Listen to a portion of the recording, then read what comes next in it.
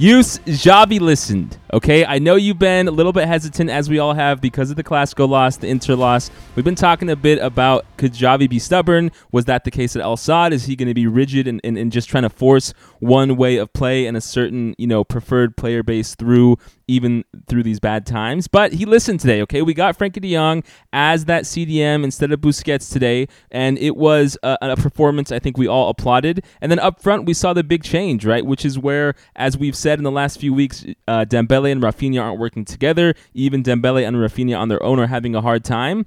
We saw, Ansu and Ferran Torres up front with Lewandowski, and a little bit of a lackluster second half that got, more quiet as Busquets came on, and then, we made some other changes to the team. But 3-0, a big 15 minutes going into that halftime. Lewandowski with 2, Fati with 1, Ferran Torres on a roll after his, Clasico goal. First goal in La Liga since the last Clasico. He seems to have picked up some confidence use. So let me hear your thoughts. I mean, you got to be happy, right?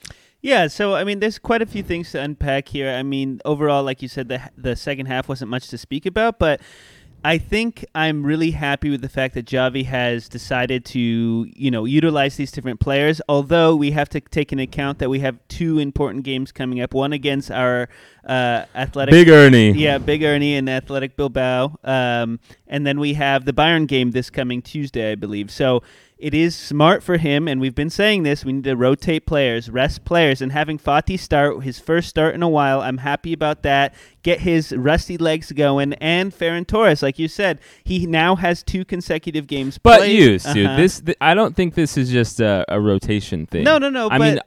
I have to think this is going to be the starting 11, right? I don't know how Xavi could see. And again, Villarreal are a top 10 team in La Liga, but didn't play that well today. Unai Emery had them set up in a bad way. They had a few counters early that could have changed the course of the game, but they didn't. Wait. This has to be what Xavi's looking at for. What do you mean by starting 11? This lineup today is our starting 11 permanently for the future? I think he goes to Bayern Munich, not permanently, but I think he goes to Bayern Munich with this 11, except probably switching out Alonso for Eric Garcia. Okay. You don't think so? You think this is a flash in the pan, one-time thing? No, I don't think it's a one-time thing, but I do want to, you have to consider that Ferran Torres doesn't normally play on that right side. Now, Dembele, you're telling me Dembele is not going to play the starting 11 against Bayern Munich. That would be interesting to me, and I would not really expect Xavi to make that decision.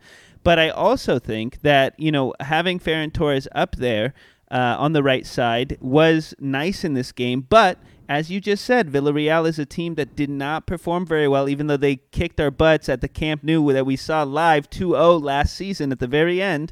But, the question to me is, can these players that we saw today keep up the performance against bigger squads, right? Bayern Munich is going to be a test there. Now we also have to consider the midfield, right? We didn't have Busquets. We had Frenkie de Jong, which I want to say performed very well in today's game. But again, can that midfield, Frenkie, Pedri, Gavi, keep up that intensity and control, which we saw today, in a game against a bigger team? And does that also provide, is that the reason those wingers, Fati, Ferran, did so well today? So because we had a midfield? I don't know. I think you're coming on a good point here, which is that part of the hesitation, right? Because today you go on Twitter, you go on social media, Frenkie de Jong as the pivot. It's a revelation, right? Yesterday you go on to it and you'll see, I hate Frenkie. Frenkie sucks. He can't be the pivot, right? And so that's just unfortunately the nature of sports fandom nowadays on social media. But Frenkie does have an issue so far playing as the pivot, is that he tends to dribble the ball from deep, which he did very well in this game, and he can sometimes put himself in positions where if he loses the ball, we're susceptible to a goal. I think that's what happened against either Rayo or La Real early on in the season.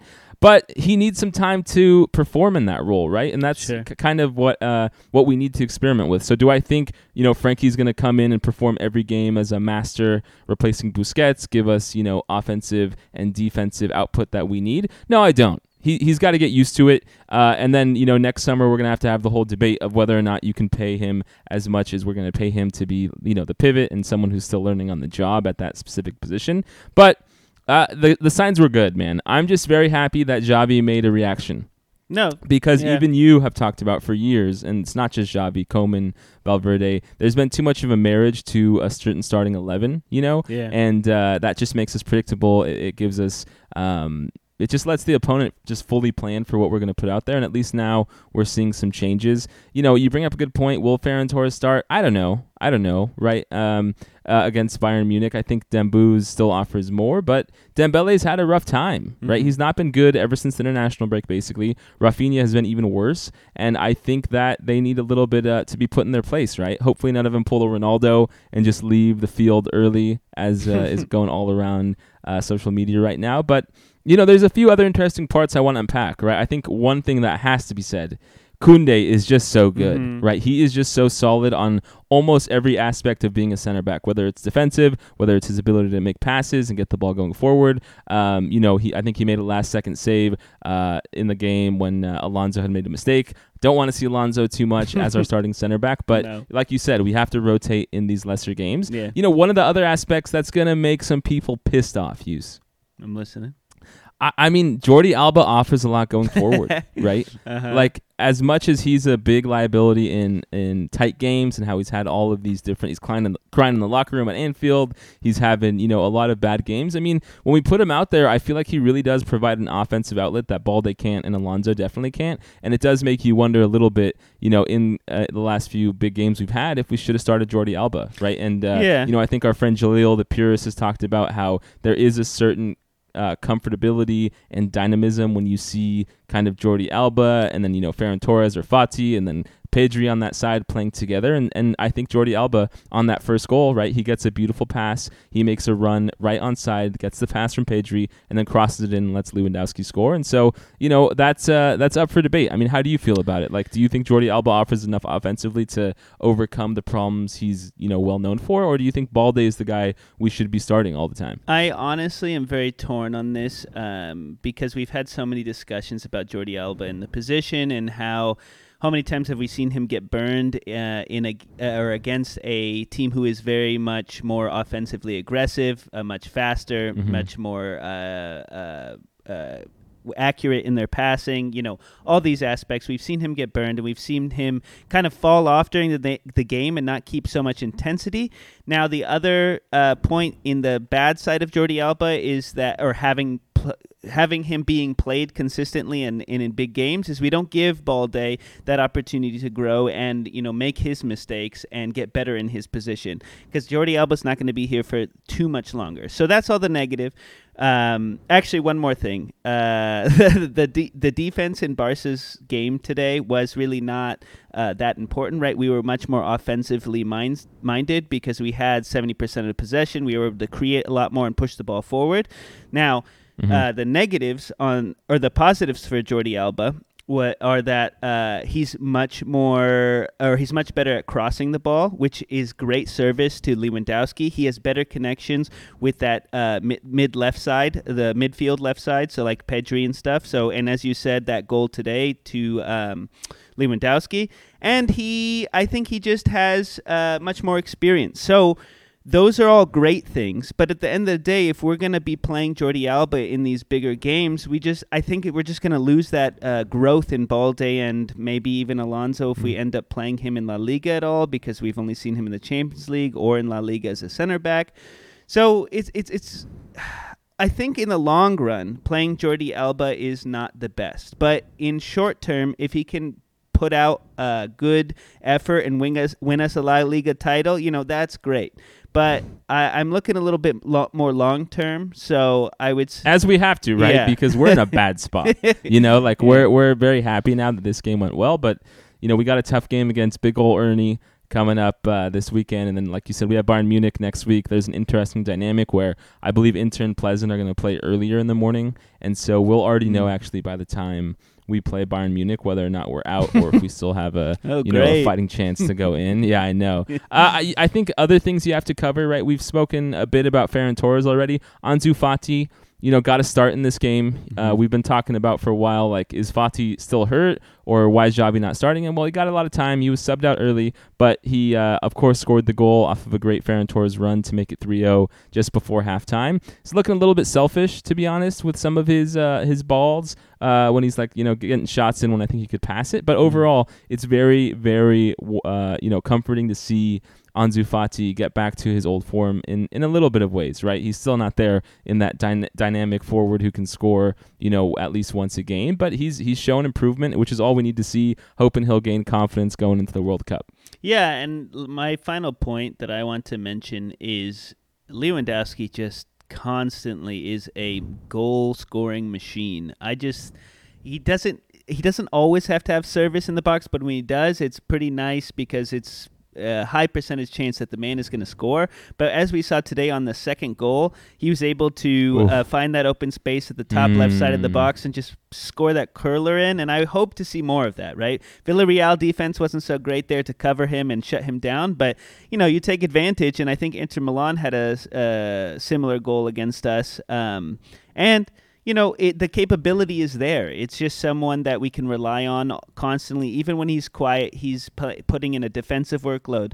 I know we did say that. Kind of. I mean, he does. I don't know if I totally buy that. I think he's an interesting player because, when Lewandowski is given service, he's going to score, right? Mm-hmm. The only time he didn't was that unfortunate Bayern Munich game where we really needed him to score.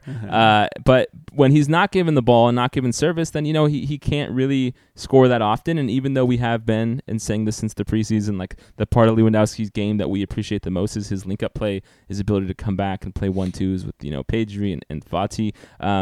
But yeah, he's just world class, right? He's just able to find the back of the net. We just need to figure out against these bigger teams in La Liga or in the Champions League or the Europa League how to get him the ball, when people have 5 men sitting back. And I think Frenkie De Jong, the midfield, is going to really help that. I believe without having that fear that Bussi is not going to be able to foul Toni Kroos like in the Clásico, or that Busquets is going to be a liability. With having Frenkie there, hopefully that'll give us a little bit more confidence going forward, and we'll see success, and we'll see ourselves able to get Lewandowski the ball in big matches. I think on my end, the only negative I have to say about this game, we really need to get Pedri some rest, right?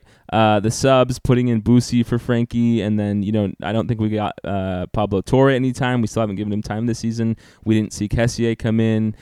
So that's my main complaint about the game, because, we need Pedri against Bayern Munich, and we probably need him against Bilbao, who have been having a good season, slow down a little bit, but still a top 10 La Liga team. So, yeah, Yus. I mean, Xavi, he listened, right? And that's all I want to see. I think the big thing that we were really upset with Koeman as his reign came to an end is we were upset to see progress stall, right? Mm-hmm. We're okay being in a rebuild, losing the greatest player of all time, Copa America champion Lionel Messi. We're okay after that, understanding that, hey, we're going to be rebuilding. We got a lot of very young players. We need to slowly get improvement. And we hated Koeman when he wasn't improving. And then this season, the last few games, it's been a little bit too much of like this October from hell really being from hell. And so seeing Xavi take a stark move, try out a different midfield and a front three, hopefully we'll beget more and more of that improvement over time.